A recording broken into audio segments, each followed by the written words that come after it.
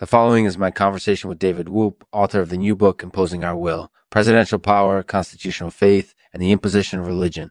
We'll be discussing a lot of different aspects of the book today, so please stay with us. Thanks. Thank you to our sponsor, Movability, Filterability. I hope you enjoyed this episode. Hey, everyone. This is Lexman speaking. I'm here with David Wolpe, the author of Imposing Our Will, Presidential Power, Constitutional Faith, and the Imposition of Religion. So, welcome to the show, Dave. Thanks for having me. So, Dave, let's jump right into the book. You've written about a lot of different topics in it, but I wanted to start with impoundments. Yeah. Can you tell us a little bit about what impoundments are and why they're important? Sure. So impoundments are basically government seizures of private property without due process of law. They typically occur during economic downturns when there's a glut of commodities on the market and the government is able to convince a judge that the property should be seized in order to prevent it from going to waste or being sold at an unfairly low price. Okay, so why do they typically happen during economic downturns? Well, one reason is that the government is always looking for ways to create more public goods, which are things that the public benefits from but doesn't have to pay for directly. So during a recession, there's a lot of private sector resources that the government can use to create public goods like infrastructure or social programs. So if we're talking about economic downturns specifically, what kind of role do religious beliefs have in impoundment decisions? Well, it can be pretty complicated. In general, the government tends to favor secular over religious beliefs when making impoundment decisions, but there's always a degree of flexibility depending on the specific situation. For example, if there's evidence that religious owners are refusing to sell their property or are harming the public interest in some way, then the government might be more willing to invoke religious beliefs in order to justify their seizure. But on the whole, it's usually pretty secularistic. Okay, so do you think religious beliefs play a big role in American politics?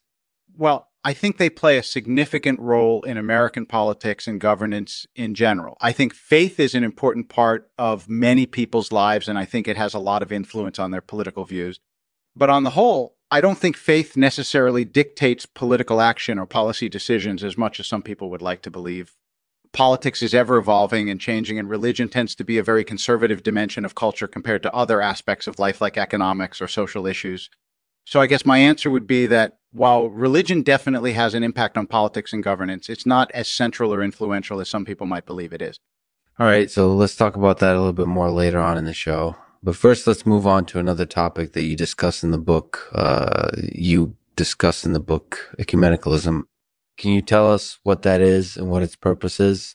Ecumenicalism is basically the practice of working together with other religious groups in order to promote mutual understanding and cooperation. It's usually motivated by a sense of shared values, which is why ecumenical organizations are usually geared towards promoting peace, social justice, or environmental conservation. Okay, so what do you think are the benefits of ecumenicalism? Well, I think there are a lot of benefits. For example, ecumenicalism can help conflict-ridden religious communities find common ground and build bridges towards mutual understanding. It can also help religious groups overcome their differences by establishing consensus around shared values and goals. And finally, it can create a sense of community and solidarity among different religious groups that wouldn't otherwise exist. All right, so that sounds pretty positive. Are there any drawbacks to ecumenicalism?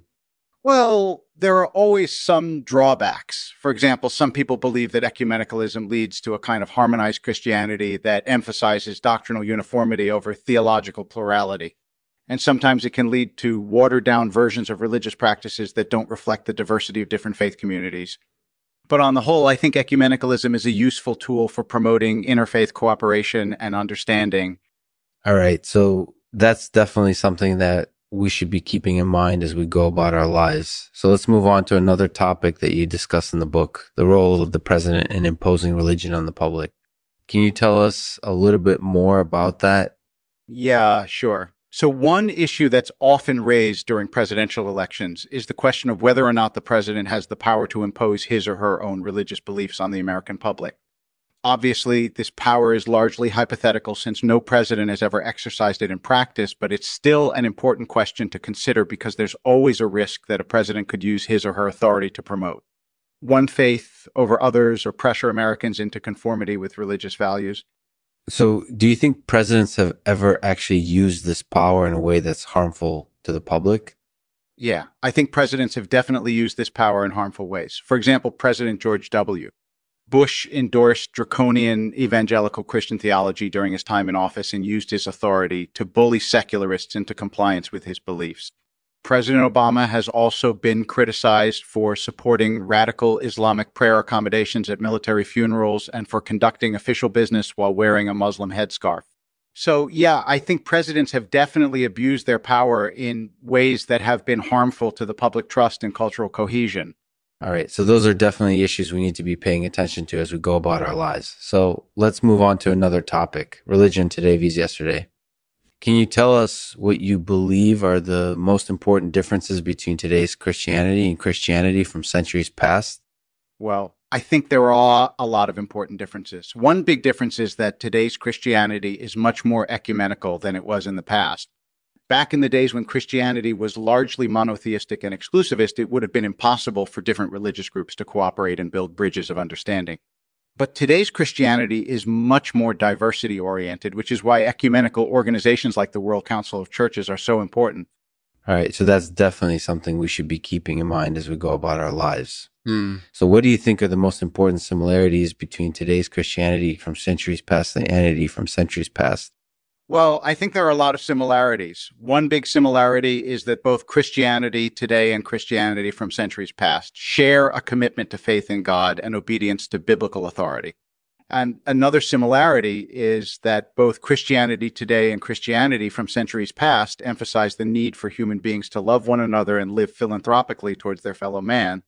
All right, so those are definitely things that we can all learn from. So let's move on to another topic, the meaning of life. Can you tell us what you believe is the most fundamental meaning of life? Yeah, sure. I believe that the most fundamental meaning of life is to live ethically in righteousness towards others.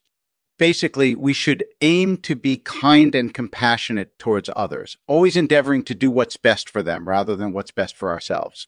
All right, so that sounds like a pretty important message. Do you have any thoughts on how we can achieve this goal?